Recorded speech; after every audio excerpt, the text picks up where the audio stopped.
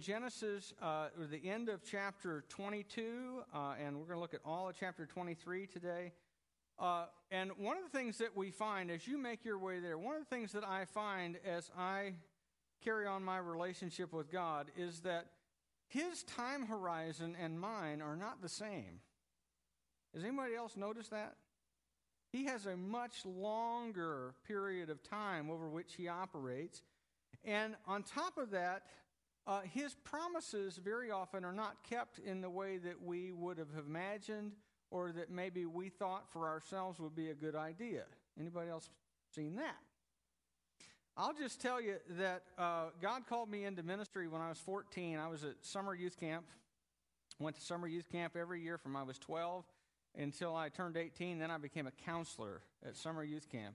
Camp was a transformative experience in my life. And at 14, they had a big presentation on going into full-time Christian service, and they talked about the glory of that and the excitement of being a pastor or a missionary, and they asked anybody who felt that God was calling them into that to stand and be prayed for. And so I went forward, and I stood up, and I was going to get prayed for because I was going to go overseas and be a missionary by the grace of God to share the gospel with people who had never heard it, who had never even heard the name of Jesus. I thought this could be the most exciting thing I've ever done. That changed the summer I turned 16. Because the summer I turned 16, I first began to show symptoms of what was later diagnosed as Crohn's disease. And I had in my plan that somehow I was going to graduate from high school, spend a few years with Uncle Sam, and go to college, and if I was lucky, combine the two, go to West Point, be one of those guys to march in the long gray line. I thought that was going to be the coolest thing imaginable. And then I went to the recruiter and began to talk and began to, he said, well, tell me about your health. Is your health good? Are you in good shape? I'm like, I'm in great shape. I can run. I can do push-ups. I can do pull-ups. I'm ready to be a romping, stomping Army Ranger, bring it on, And he said, well, tell me all about your health. And so I told him, and he began, as I began to talk about having Crohn's disease and so forth and being on medication all the time and whatever, he began to get just this very, very serious expression on his face. And it was then that I found out that Crohn's disease is one of the things that you cannot have and be in the military, which was an adjustment to my plan, I have to tell you. And then I went off to college, at Christian college, which was fantastic. Some of the best years of my life were spent at Christian college. Met and married my wonderful wife, and we headed off to seminary about a year and a half after we got married, and I got into classes, and we're learning all about Jesus, and we're learning more theology than I can remember, and we study every book in the scriptures, and we're learning original languages, and I'm thinking, man, this is going to be great. I'm going to be the most awesome missionary ever. Like, stand aside, Hudson Taylor, here we come. And then I began to talk to missions organizations, and they began to all tell me the same thing. That not only does the military not take you as a Crohn's patient, but a missions organization that sends people overseas doesn't either. Because you're not going to be able to serve with that. Well, no, I'm fine, really. I'll be fine. Just give me my pills every day, and I'll be in good shape. We don't want to have to medevac you out of some continent somewhere. Well, don't worry about it. God will take care of me in the bush just as well as He does in America. Yeah, well, our insurance company feels differently. And so I began to have those doors begin to close. And I began to then have to seek the Lord. God, you called me into ministry when I was 14. You've directed my path all the way through here. I guess the military wasn't in the plan. Now being a missionary is not in the plan. What's going on? And as we sought the Lord together, Karen and I, we really felt the Lord leading us into the pastorate. And we have found the greatest joy of our life in the last 10 years being in the pastorate together and serving in the church here in the U.S. And by the grace of God, I have gotten to spend about 2.5 months of my life overseas, which has been fantastic. And some of it I've even gotten to do what I fantasized about back when. I've actually been a professor in an overseas seminary, and that was cool. Spent 6 weeks doing that in Mozambique, and it was awesome. But my plan and God's plan were not the same one, and the route that he picked to take me on was not the route that I would have lined out for myself. And what we're going to see as we look at Abraham is the same kind of thing. The way that God is going to fulfill his promises to Abraham here in this chapter, this section of Scripture that we're going to look at, and the way that Abraham would have picked, and the way that God is going to have a certain time that he's going to have promises be fulfilled in is not going to be Abraham's timing. And yet God is going to keep his promises. In fact, if you read your Bible, you get to Hebrews chapter 11, you read the great hall of faith. You know, the people who lived by faith and who are called out as examples in that chapter. What you read is twice words like this. These were all commended for their faith, yet none of them received what was promised. God had planned something better. So here we are, the end of Genesis chapter 22, beginning in verse 20. Sometime later, Abraham was told, Milcah is also a mother. She has borne sons to your brother Nahor, Uz the firstborn, Buz his brother, Kemuel the father of Aram, Kesed, Hatzo, Pildash, Jidlaph, and Bethuel. Bethuel became the father of Rebekah, and Milcah bore these 8 sons to Abraham's brother Nahor. His concubine, whose name was Rumah, also had sons, Tebah, Gaham, Tahash, and Maachah. Now, I know that all of you love these genealogy sections just as much as I do, because in addition to providing you with great names for your children, right? I can see that you're picking out. A lot of times what we will do when you're reading this, you know, the genealogy sections of Scripture are a lot of times where Bible reading plans go to die. And a lot of times you just kind of whiz right by that stuff and you miss the point of why it's there. But I'll assure you that all Scripture is not only God-breathed, but it is in there. Every portion of it, even this part, is there for a purpose and reason. And if you don't understand what that is, it doesn't let you off the hook. You still have to discern what is the purpose and reason that it's there. And it's for 2 reasons. Number one, it shows where Rebekah, who we're going to meet in chapter 24, comes from. Who is she connected to? And any time in the book of Genesis that a new person is introduced, you always get their background, their genealogy. Where did this person come from? Where do they come from? But there's another, I think, maybe more important reason why this is here, and it's because I think it illustrates one of the ongoing temptations in Abraham's life. Remember God's original call to Abraham? What did he say? Leave your country and your father's house and go to a land that I will show you. And there I will make you a great nation and give you a great name and I will bless you. But it must have been really hard. If you read back through these chapters of Genesis that we've seen, how many genealogies are there? A lot. One of the things that it tells you is that family and where you come from and who you're related to and what your line of descent is to the people to whom this is written very important. Family is everything. Now, we may not think of it that way in our kind of modern Western culture where we're lucky to all get together with our immediate family at Christmas and Thanksgiving. But in the ancient Near East and even in the modern Middle East, family is everything. And so Abraham has been asked to do one of the most cataclysmic things he can imagine, which is to leave all of his family behind and to leave his homeland and all of that and everything connected with his father behind and go off somewhere else. And now he's at the end of his life. In fact, he and Sarah are going to die within a year of these events. And he's old.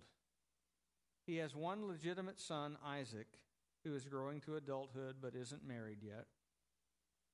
They're foreigners in a foreign land. They're rich, but they're still living in a tent decades after God's call.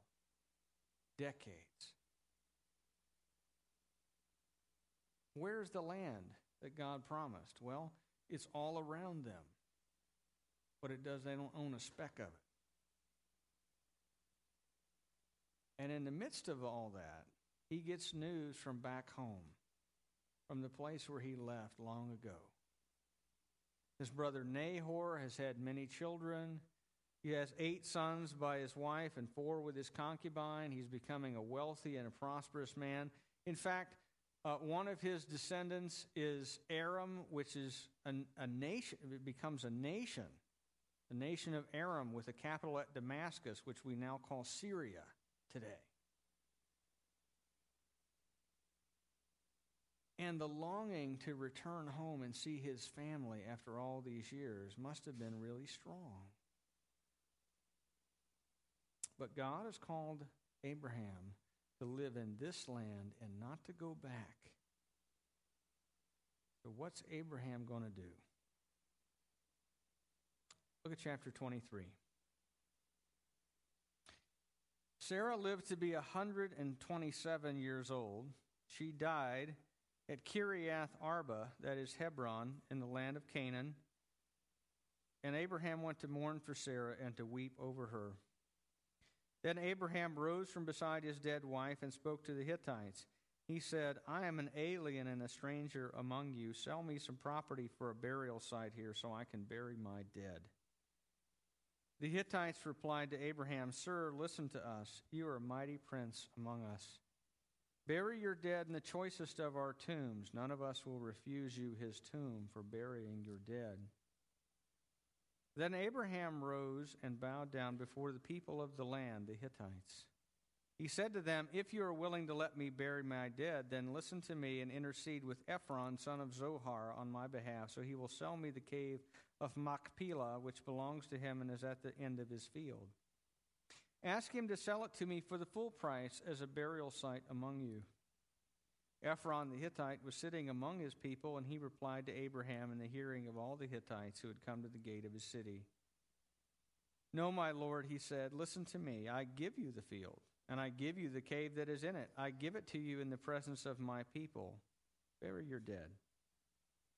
Again, Abraham bowed down before the people of the land, and he said to Ephron in their hearing, listen to me if you will. I will pay the price of the field. Accept it from me so I can bury my dead here. Ephron answered Abraham, listen to me, my lord. The land is worth 400 shekels of silver, but what is that between me and you? Bury your dead. Abraham agreed to Ephron's terms and weighed it out for him the price he had named in the hearing of the Hittites, 400 shekels of silver, according to the weight current among the merchants. So Ephron's field in Machpelah near Mamre, both the field and the cave in it, and all the trees within the borders of the field, was deeded to Abraham as his property in the presence of all the Hittites who had come to the gate of the city. Afterward, Abraham buried his wife Sarah in the cave in the field in Machpelah near Mamre, which is at Hebron, in the land of Canaan. So the field and the cave in it were deeded to Abraham by the Hittites as a burial site. Well, when we last saw Abraham, he was seated under a tamarisk tree that he had planted in Beersheba. But by this time, he has moved again. He's back to in the area of the city of Kiriath Arba, which the Israelites are later going to rename Hebron. It's the place where Abraham had spent a lot of time in earlier chapters when he was living under those great trees that belonged to Mamre the Amorite that Abraham had a treaty with. And while he's living there again, Sarah dies at 127 years old. And her death sets up an interesting situation for Abraham.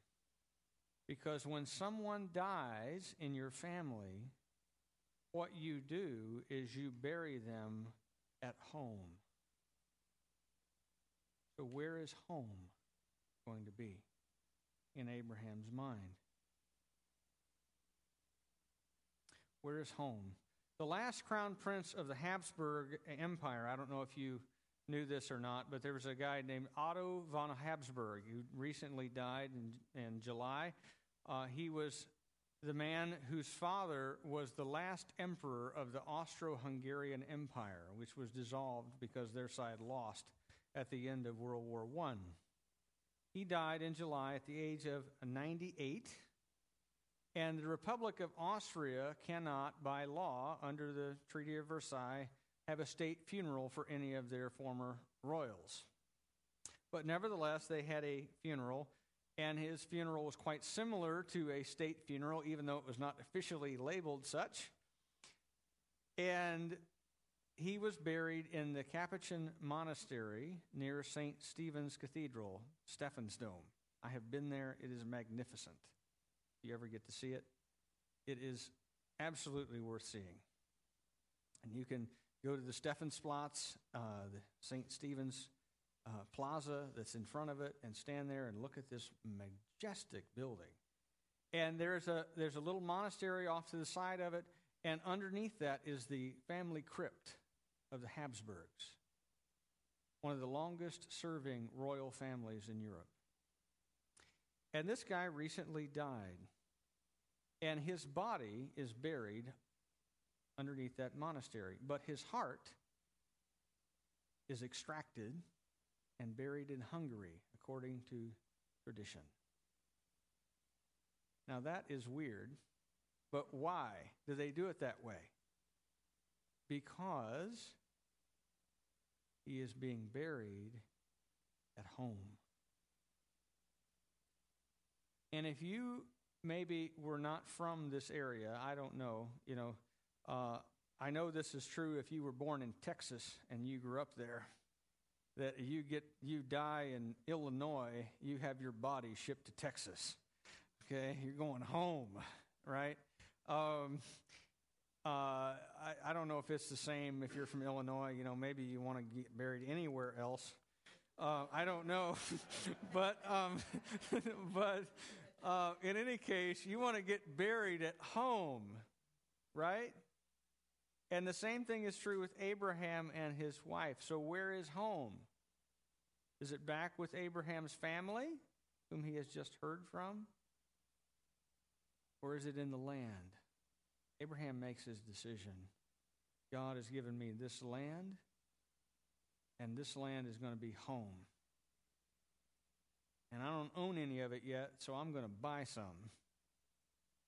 I'm just going to get a burial plot initially. But at this moment, Abraham doesn't have any land, and he's going to have to buy some, and he's an alien, which means he does not have the same rights as people who are citizens of that area where he's living. And a lot of times in foreign countries especially, it's very difficult to buy land as a foreigner because people are concerned that if they sell enough land to foreigners, that eventually they'll amass power and your culture will then change and you will be a minority in your own country. And that will be bad in the eyes of most people. And so it's very difficult in a lot of places outside the U.S. to buy land as a foreigner. Pretty easy around here, relatively speaking. And so Abraham has to go and figure out how to work a land deal in a place that's not necessarily open to him being a landowner. But nevertheless, Abraham goes down to the city gate, this little area in between the two doors of the city, the inner and the outer door. There's a little courtyard in between there, and that's where all the prominent men of the city would be, and they would be conducting business and legal transactions there. And so Abraham goes there, and he says, I'm an alien and a stranger here. Sell me some property for a burial plot. Well, now, culturally, the Hittites don't want to be seen as taking advantage of a grieving man. And so they come back with, well, you're a mighty prince. You can have any tomb you want. Pick a tomb, any tomb. None of us will refuse you. But they don't really mean that. This is Middle Eastern politeness. This is the opening of the negotiation over what tomb we're going to have and how much it's going to be. And Abraham doesn't want his wife to be buried in a Canaanite tomb on top of that. Because being buried in the tombs of these Canaanites is a small step toward being assimilated into being a Canaanite. And Abraham is not a Canaanite. He does not want to be buried like one or have his wife buried like one. And you don't want to lose your distinctiveness as the chosen people of God. He wants land of his own, even if it's just a cave or a burial plot. So he gets more specific. And because he's an alien and a stranger, he goes about it in a roundabout way. And he says, well, speak to a certain man of the city. Speak to Ephron on my behalf. And he's putting himself in a very humble position, even though he is probably wealthier than Ephron is in terms of his assets. He says, well, if you would be so kind as to speak to Ephron for me. And this kind of has a middle school girl feel to it, you know. Would you talk to so-and-so to talk to so-and-so from my, you know what I mean? But the reason is that culturally he's trying to do the appropriate thing. And he's recognizing Ephron, in a sense, as culturally superior to him. But Ephron is sitting right there and can hear Abraham make his request. And so Ephron answers, and again, you can't be seen, you can be predatory, but you can't be seen to be predatory with a grieving husband. And so Ephron says, no, my lord, I give it to you. I give it to you, both the field and the cave. Now remember, Abraham only asked about the cave. Ephron says, I give it to you, both the field and the cave. In other words, subtext, you can have the cave, but only if you have the field with it.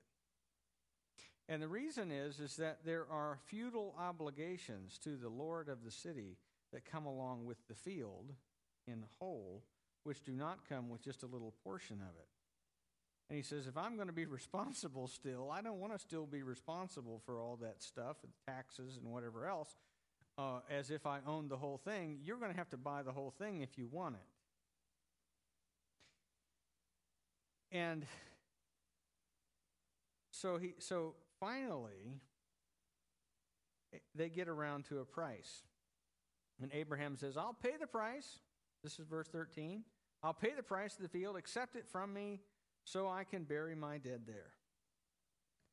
And then in verse 14, you get politeness masking a just exorbitant demand. He says, no, my lord, the land is worth 400 shekels of silver, but what is that between you and me, particularly the money's going into my pocket?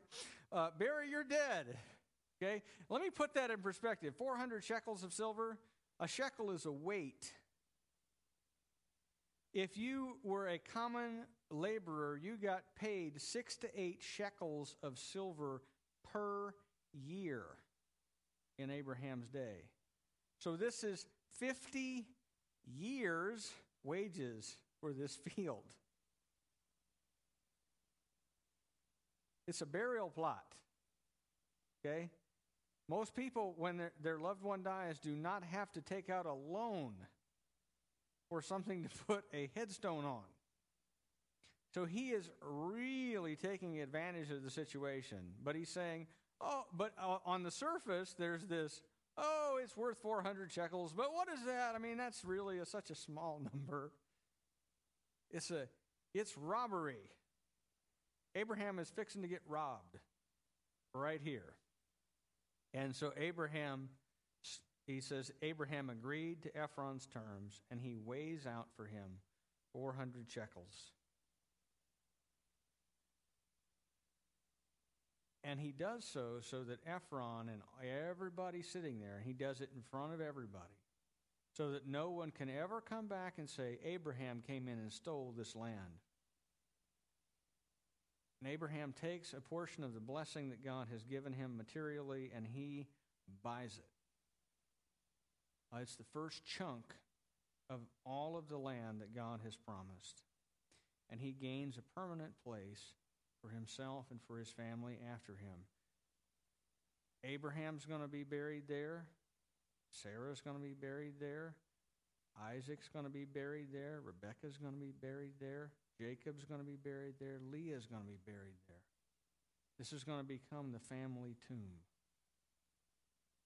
And he gets his first chunk of the promised land. And it's not exactly in the way that God had said. Remember, God had said, I'm going to give you all of this land. Walk through it, and every place the sole of your foot touches will belong to you. But at the end of his life, Sarah dies at 127. Abraham's 10 years older. We're going to get to his death after we take a break from this. We'll pick back up and we'll see Abraham's death. He dies at 137. So he dies a few months probably after this event. And at the end of his life, the only piece of property that he owns is this little field and this cave where his wife is buried. And he passes on all of his stuff to his son, who is the only child that he has out of all of the descendants that God promised. He has Isaac. Now, coming to the end of this story, you might think that this has very little to do with us. Because after all, just reading on the face of it, you've got a genealogy followed by a real estate transaction. Okay? And I think what I hope, though, that you can see is that below the surface, there are some things for us that are here as well. And I just want to point out just one for us to think through together as we close. As I read the scriptures, I think that Abraham must have been sorely tempted to look back over his life and look back on all that he had given up and look back toward family and the comforts of the place that he had left. I mean, think about this. My dear bride and I, a few years ago, went down to the Lake of the Ozarks with our family. And it was that summer where you only had one hot week. That was the week we were there. And we were in a tent. And it was 97 degrees, I think.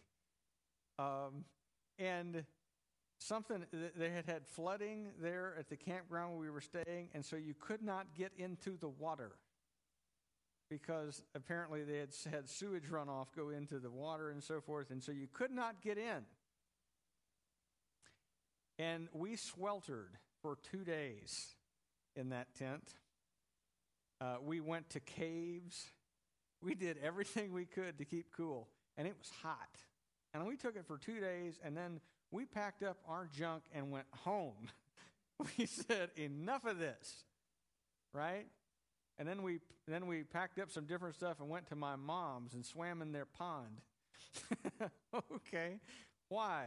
We're going to go home to where we can get cool, where life is comfortable. You're an old man married to an old lady, and you have been living in a tent for 50 years. In a tent, in the desert, in the hot, yucky, sweaty desert for 50 years. And you get word from your family. And all of a sudden, that desire, what am I doing here, would be very normal.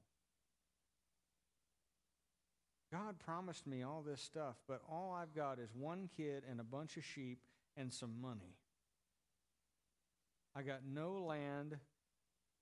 Yeah, I've been blessed, but I'm living in a tent. in a tent. I'm old. Maybe it's time for me to go home.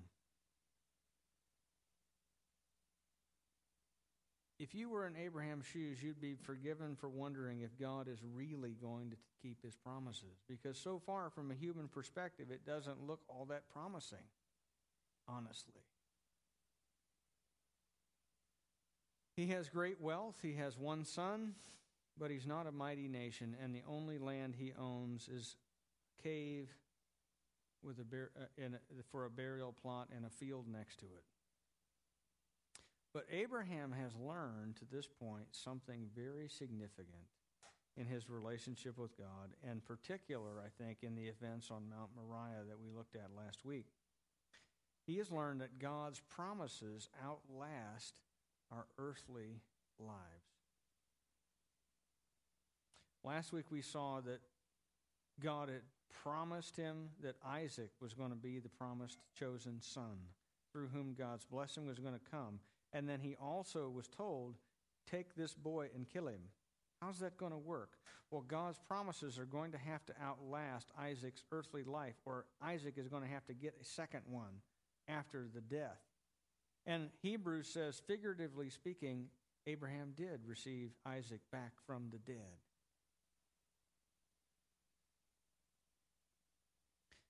God is not the God of this life only. He's the God who is sovereign over life and death. He's the God who can bring new life. Abraham is learning these things. And so Abraham buys this burial plot, establishing for himself and his descendants in faith a new homeland, knowing that God is going to continue to be faithful not only to him, but also to his descendants, even after Abraham is dead and buried. Hebrews 11 says it this way, chapter 11. All these were still living by faith when they died. They did not receive the things promised. They only saw them and welcomed them from a distance, and they admitted they were aliens and strangers on the earth. People who say such things show they are looking for a country of their own. They had been thinking of the country they had left. They would have had opportunity to return. Instead, they were longing for a better country, a heavenly one. Therefore, God is not ashamed to be called their God, for he has prepared a city for them. In other words, Abraham was aware that God's promises were going to outlast his earthly life, that he wasn't going to live to see a great nation be established from his descendants, but that it was still going to happen, that he wasn't going to live to see all of the blessing that God had prepared, but it was going to happen. And that the God who says, I am your God, would continue to be his God even after death. Remember what Jesus said when he was questioned about the resurrection? He said, have you never read, I am the God of Abraham, the God of Isaac, the God of Jacob? Why does he say that? Because God is the God who raises the dead and whose promises continue to be fulfilled even after this earthly life is over. A lot of us, if we were asked where is home, we would give people directions to our house or our apartment or maybe our tent. But here's the reality that this story points out, that we are not home yet. But someday we will be home. And God will still be our God, and all of his promises will be there fulfilled. Let me ask you, just as one last thing here as we close. Have you had some promises from God that you haven't worked out quite like you thought? Some things that he called you into that you thought, well, I'm going to do this and be obedient to God, and he's going to greatly bless because he has promised that he will bless obedience to him and so forth. A lot of times we look at that and we go, well, gosh, I just don't see how this is working out for me. I don't see how God is working all things together for good for those who love him, who are called according to his purpose. I don't see it. But you know what? Not home yet. And one day we will be home. And when we are home, finally, we will have our dwelling in the city that God has prepared for those who live by faith. Amen? Amen. Let's pray. God, our Heavenly Father, we thank you that though you always are faithful to your word, though you always keep your promises, regardless of our obedience or lack thereof, you are faithful. Father, we thank you that there is coming a day when all your promises will be revealed to be answered and fulfilled and kept and honored. Father, we get discouraged sometimes here in this life as we look around and we do not see everything subject to Jesus, as Paul said. But we see Jesus, and we look to him, knowing that you who were faithful to him will be faithful also to us, and that one day we will have our full inheritance in the kingdom of God's dear Son. And Father, we pray that we would continue to trust you, continue to walk by faith, continue, though we have not received everything that was promised, see it and welcome it from a distance,